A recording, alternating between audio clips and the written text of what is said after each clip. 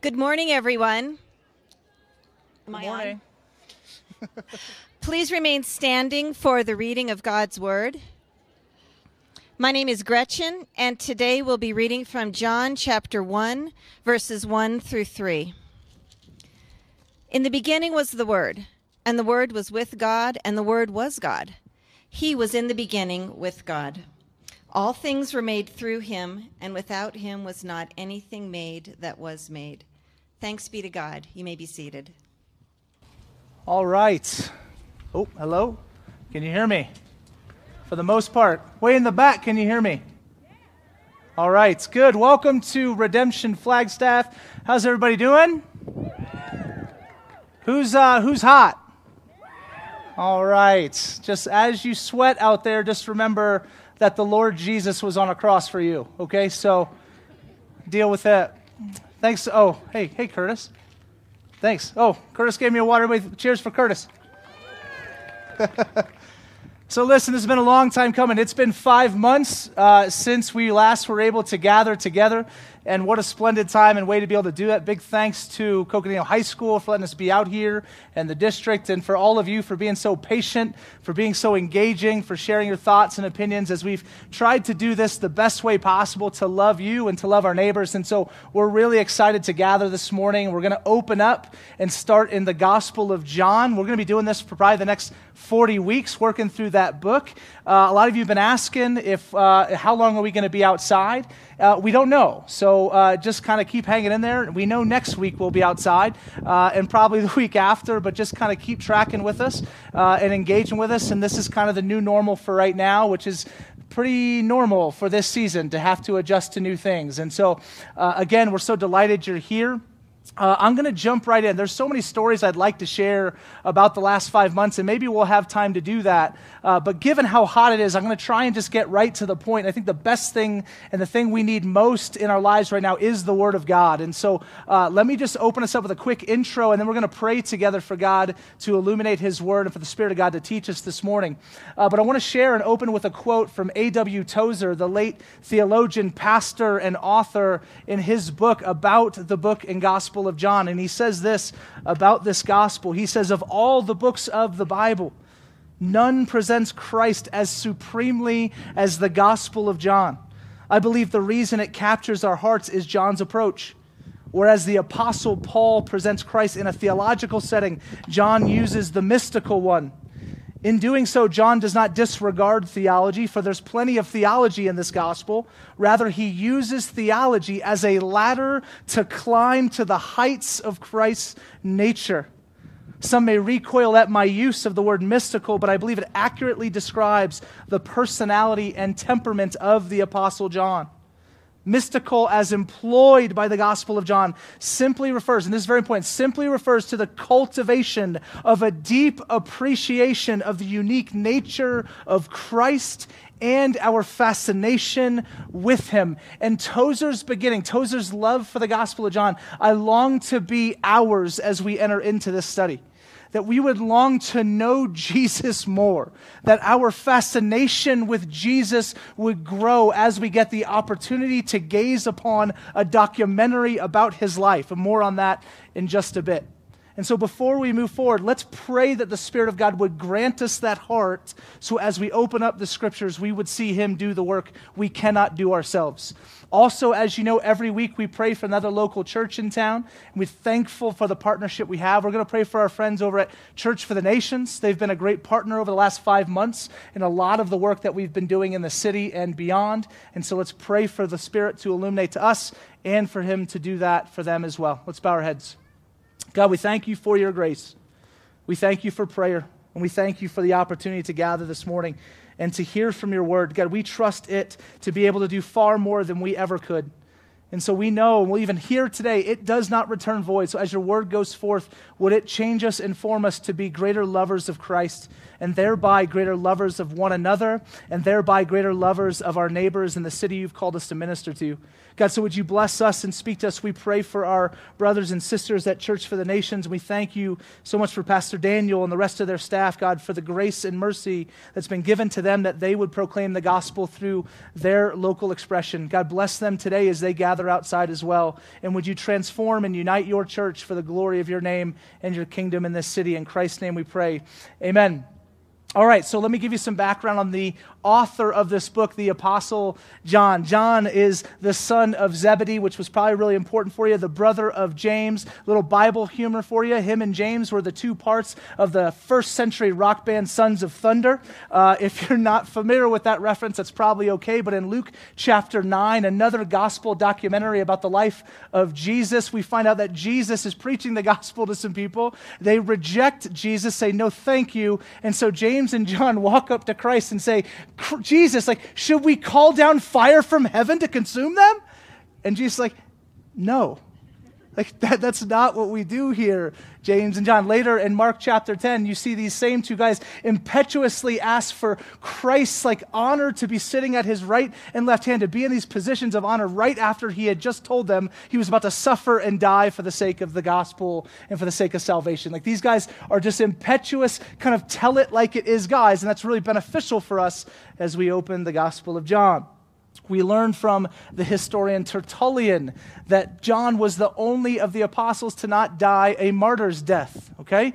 And so not including Judas, right, that's a little bit different, but the other 12, they all die a martyr's death except for the apostle John, although they tried. He was exiled to an island called Patmos. While on Patmos, they boiled him alive in a vat of oil, and he lived.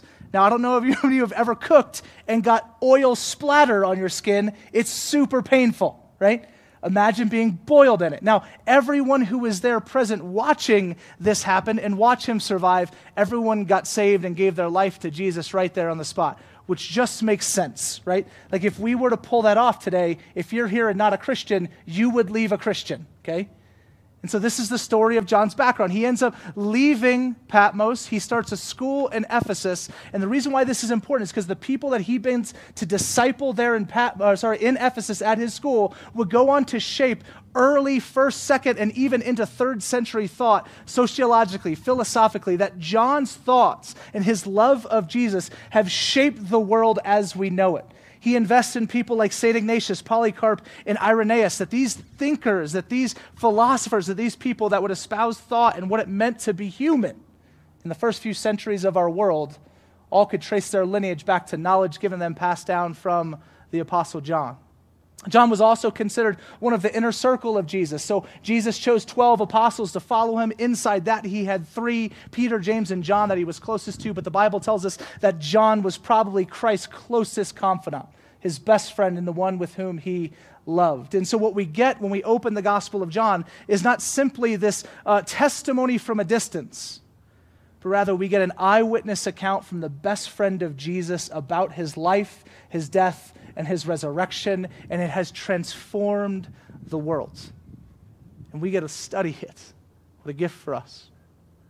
Last thing I'll say is that we want to look at the purpose of this book. Why was it written? And the benefit of this is John actually gave us the purpose himself, so I don't have to try and study to find it. He's very explicit in telling us, this is why I've written the Gospel of John. And so we start there. If you have your Bibles or on your phone, please open up to John chapter 20. We're going to look at verses 30 and 31. Again, John chapter 20, verses 30 and 31, we see the purpose of the book.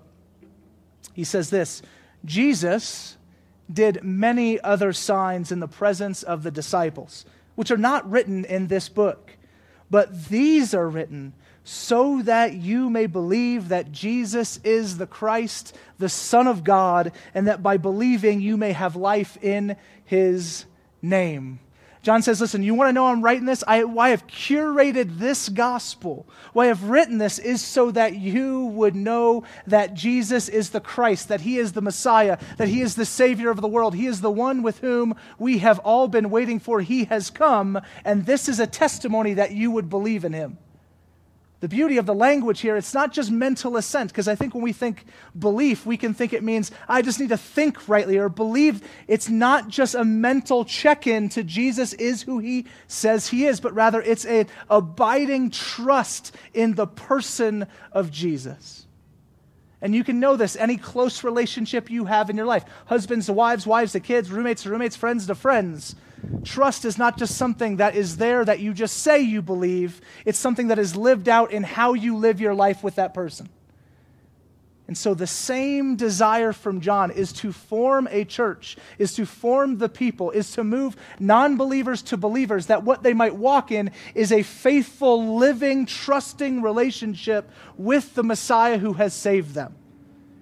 And so again, the hope in John would be that we would be formed the same way John hoped the early first century church would be formed.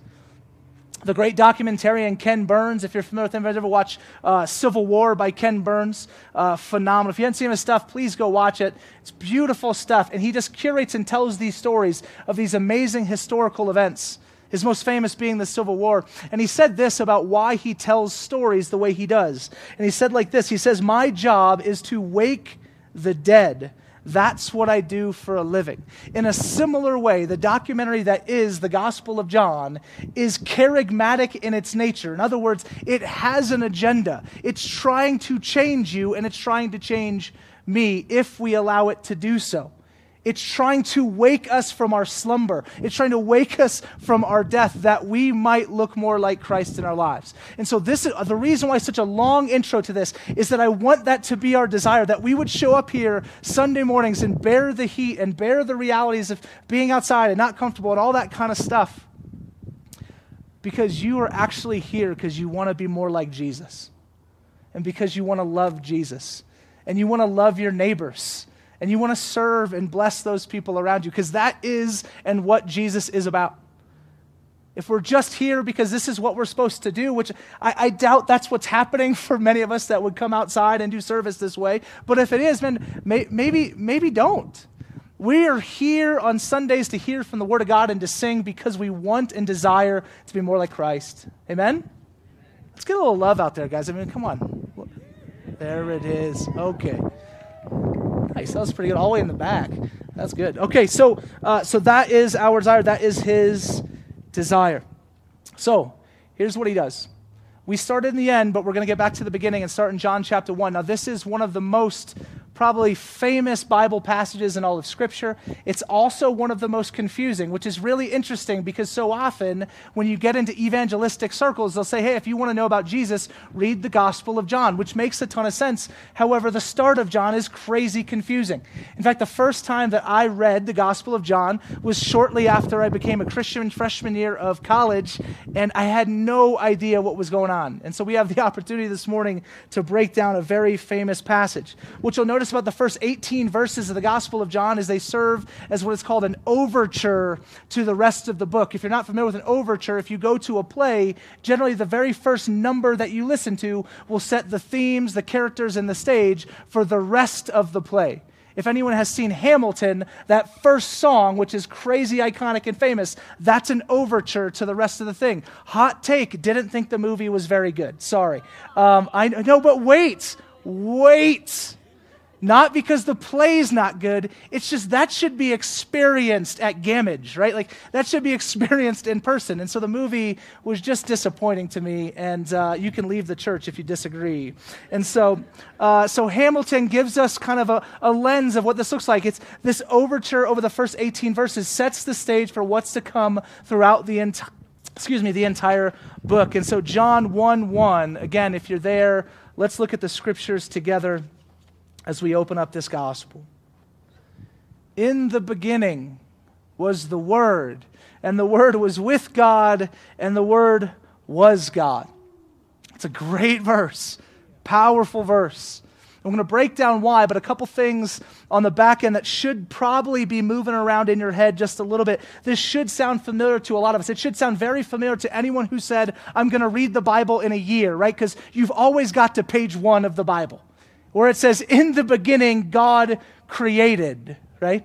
In the beginning, God. And so what John is doing here is trying to relocate us back into the creation narrative. He's trying to draw the people that would read this letter back into Genesis chapter 1, back into the beginning of time, so that he might place Christ in his necessary position of power and authority where he belongs. And so this connection is absolutely intentional. Now, the other Gospels do a similar thing. If you're not familiar, the Gospels were written Mark first, then Matthew, then Luke, then John was written last of the four Gospels. And you'll see this continuation. So in the Gospel of Mark, it begins, the beginning of the Gospel of Jesus Christ. And so Mark tries and sets the location of his Gospel at the beginning of Jesus' life. You get into the Gospel of Matthew, where he goes back to the life of Abraham some 3,000 years prior to that to say, no, let's go back even further. Then you get into the Gospel of Luke, and he goes all the way back to Adam, the first man created, to go back to creation in Genesis 1 and 2. But what John is trying to do is go even before that and try and tell the Jewish and the Greek thinkers of their day that literally the foundation of everything in the entire world finds its origin in Jesus, in the Word, in God, that there is no other thought, there is no other thing that was not born of Him. And this places us in a really helpful position as we think through the crazy complexities of our ever-changing world, that we can trace this all the way back to a single solitary thing and person who is still the same today as he was then and reigns alive as king. So this is good news for us already in the beginning in just one verse in, but there's a lot going on behind the scenes as well.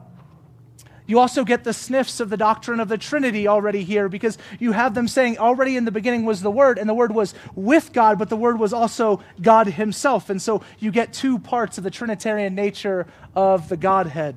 If you're new to church or new to faith or whatever, and you're trying to figure out Trinity, I believe Doug G is doing a personal class on that at his house. He'll explain the whole deal for you, and so go and talk to him after service. You're welcome. What is John talking about, though, ultimately? Because this is a confusing verse. In the beginning was the Word. What in the world is he talking about? Now, this had deep, massive connections both to the Jewish and to the Greek person. That this would have elicited a ton of, oh yeah, I remember this, and this makes sense, and we studied this, so let's first talk about the Jew.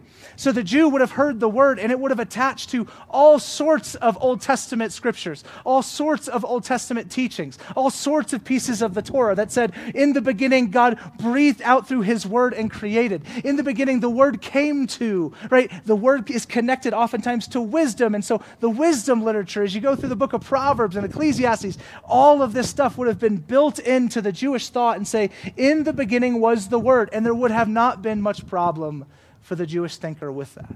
Like, oh yeah, no, we're familiar with the Word. That makes sense. We got you there. Let's continue on. For the Greek thinker, there's also massive background to the word that John chooses to use here. The word in the Greek is the word logos. Maybe you've heard that term.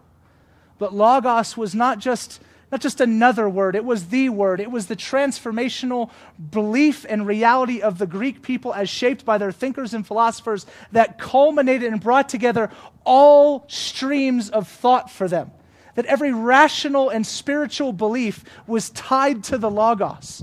That indeed, if they had a deity that would reign over all deities, it would be, the logos would be the thing that would be transcendent, that even the Greek gods themselves would be submitted to. So Zeus was subject to the transcendent logos of the Greek thought.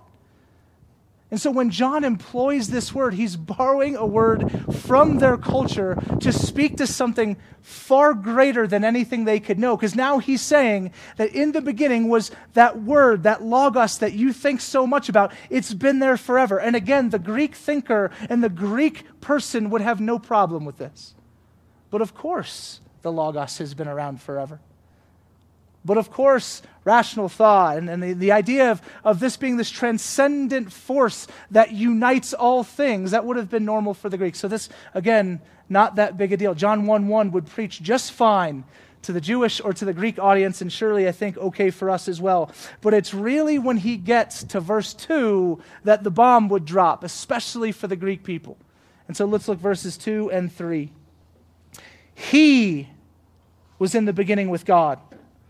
All things were made through him, and without him was not anything that was made.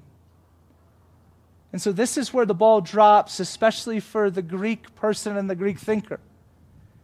Because now what John is saying is, hey, you know that Logos, I'm telling you it's a person. I'm telling you that all the things you thought about life and the connection of life and rational thought and reason, that all of it is summed up not in a ethereal, random thing, but rather in the person of Jesus Christ.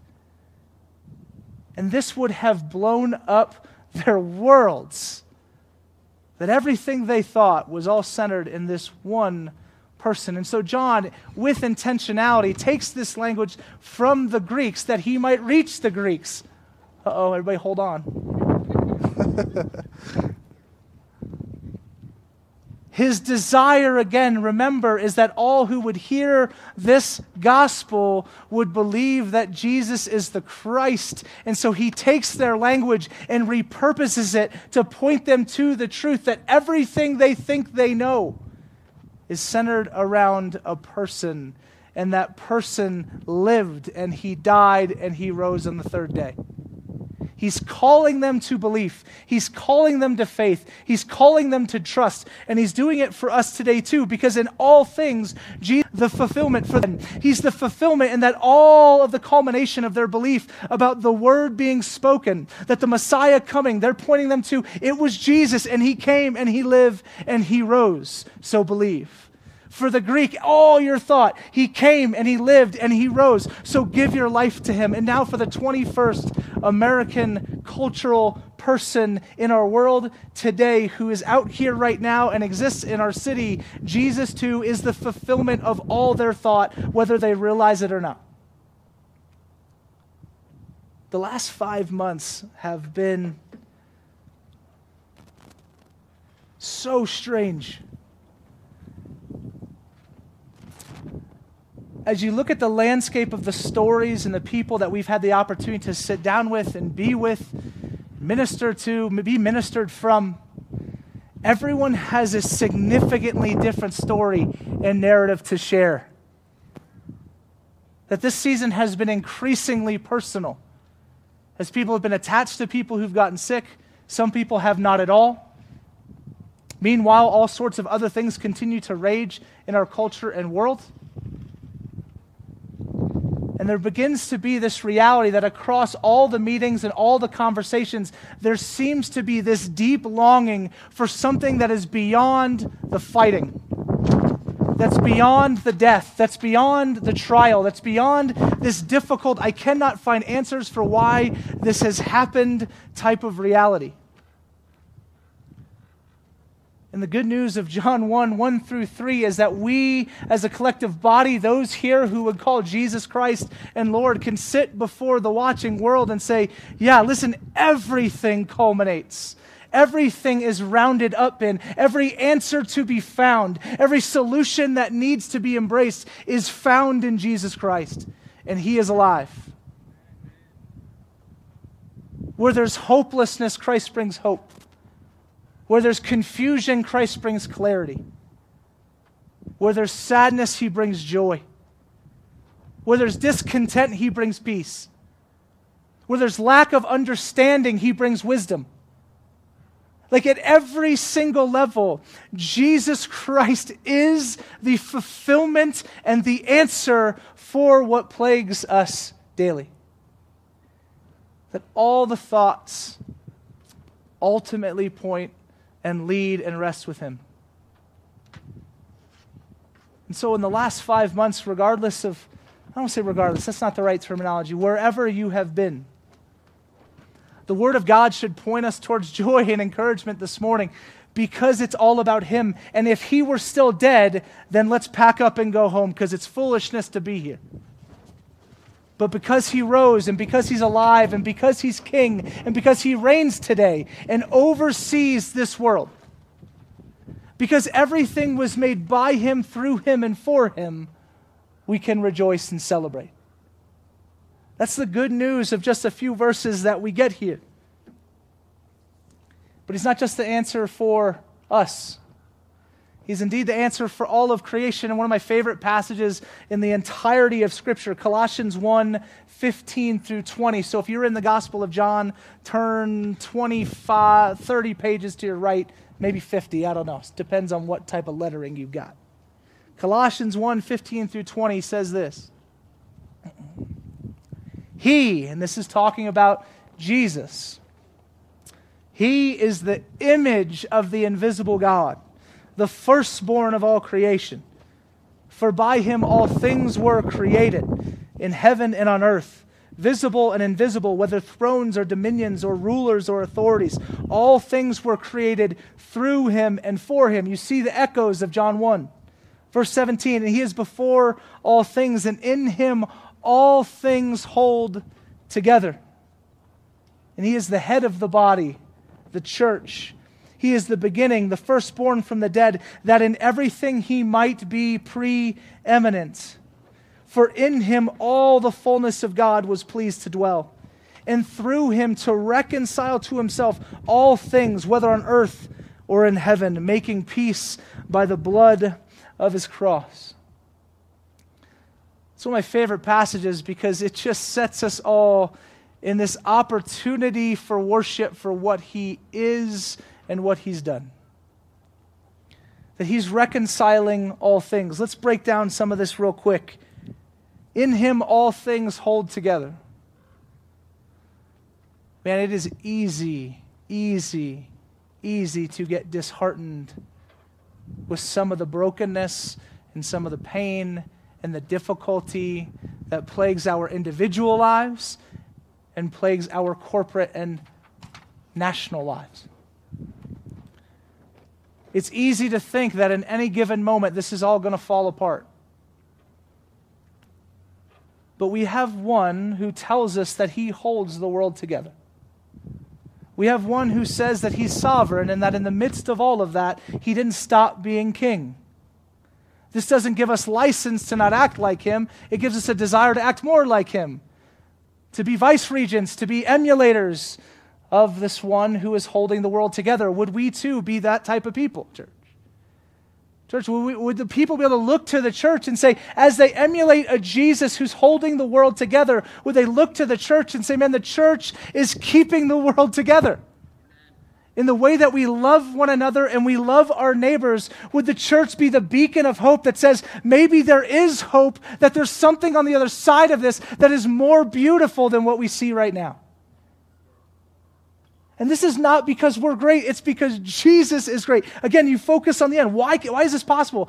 Because he has reconciled all things by the blood of his cross. Because of what he's done, we now can. The next one, he is the head of the body, the church. One of the things that I know has been difficult for many of us to watch is there's been a lot of infighting in the church. Across local churches who disagree with each other about various things, within local churches who disagree about various things. And I understand it. I really do. I get it. I think Anthony and I tallied the amount of meetings we've been in the last 5 months. It's 11,000. And so it's not real. Everyone was doing the math. They're like, there's not enough time for 11,000. No, there's not. It's been a lot. What I've been encouraged by the people of our church is that in the midst of disagreement, every single person, except for one or two, and I'll say their names later, every single person, their desire was for Jesus. And it was for his kingdom to come to bear in greater ways in our community. There were differences in what we believed about how to get there. But across the church, there was a desire to see Jesus exemplified and to see Jesus glorified. And you need to know that about each other. Because, listen, not just the world, but specifically Satan would seek to say that you don't like each other because you disagree about stuff. That's absolute foolishness and not from the Lord. And the desire for us as the church is to say we all look to one person as the example. We do not compare ourselves to each other. We compare ourselves to Jesus because he's the head. I'm not the head. Anthony's not the head, and y'all aren't the head. Jesus is the head of the church. And so we compare and line ourselves up with him. And as we do that, unity comes. The classic marriage illustration that we say in premarital, right? That is, you both, husband and wife, move towards Jesus. Naturally, they get closer, right? Like you get, see what happens? Because he's here. And when you go, you get closer. Church, it's the same thing.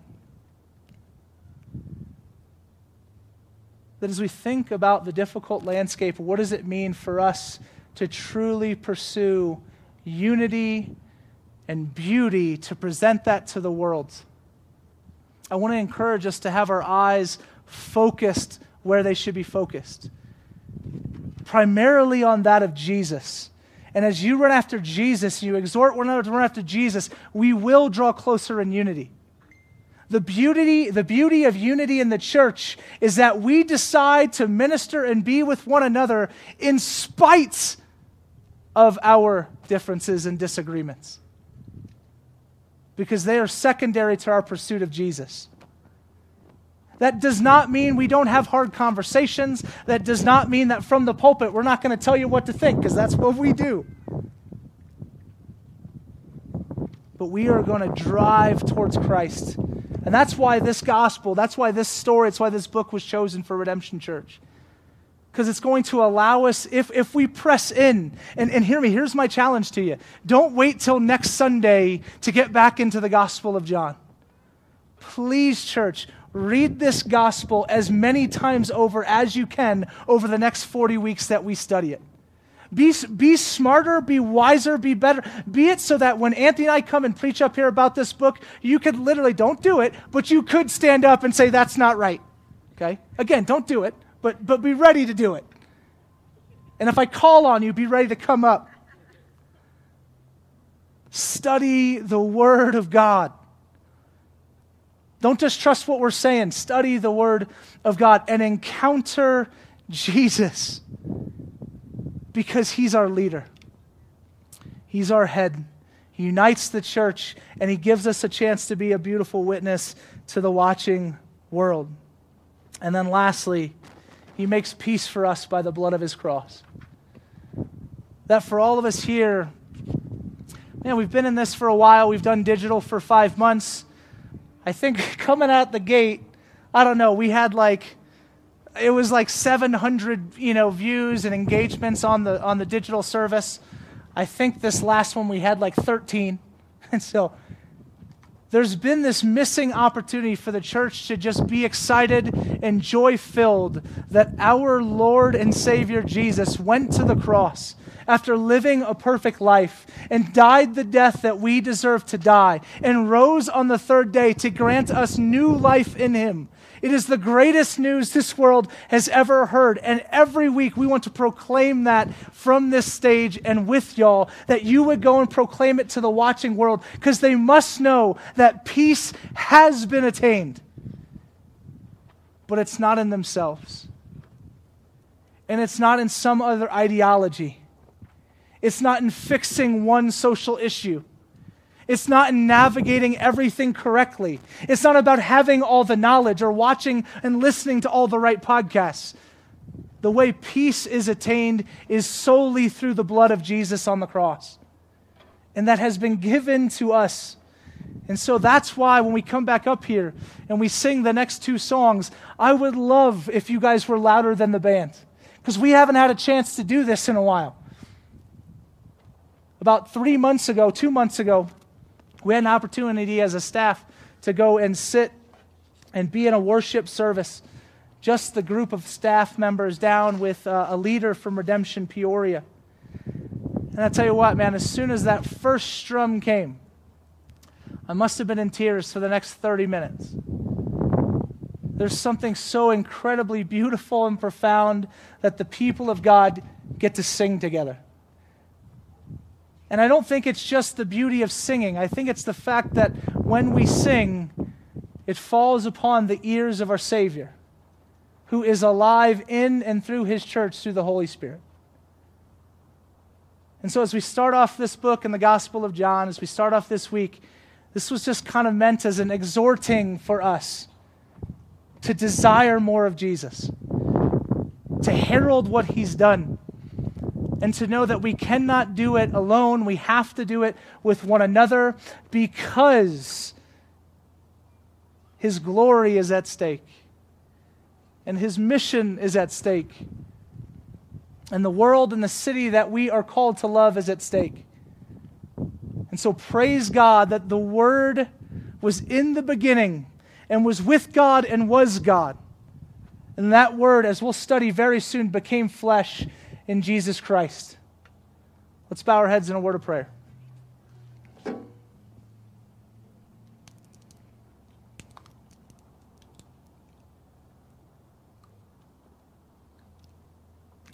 God, we thank you for your word. We thank you for the Apostle John. God, we thank you that we just get to be together. God, would you speak to our hearts? Would you transform us? Would you make us more like Jesus? We desperately need you. Even when we don't think we need you, that's probably when we need you the most. And so, God, we long for more of you. We remind ourselves of the truths we learned today, God, that you call us to trust you. And we can do that because you have been around since the very beginning. Jesus, because you have created all things, that you hold all things together. And that, Lord, it's not just that you wield that power from above, but that you came down into this world to show us love and humility, grace and mercy, that peace would be secured through your actions because we couldn't do it on our own. Lord, we repent of the desires and the trivial movements towards trying to achieve it without you. And we ask for more of you and more of the power of the Spirit of God to be a people and a witness to the watching world that peace has been attained through Jesus. May we live it out in love of you, one another, and this world.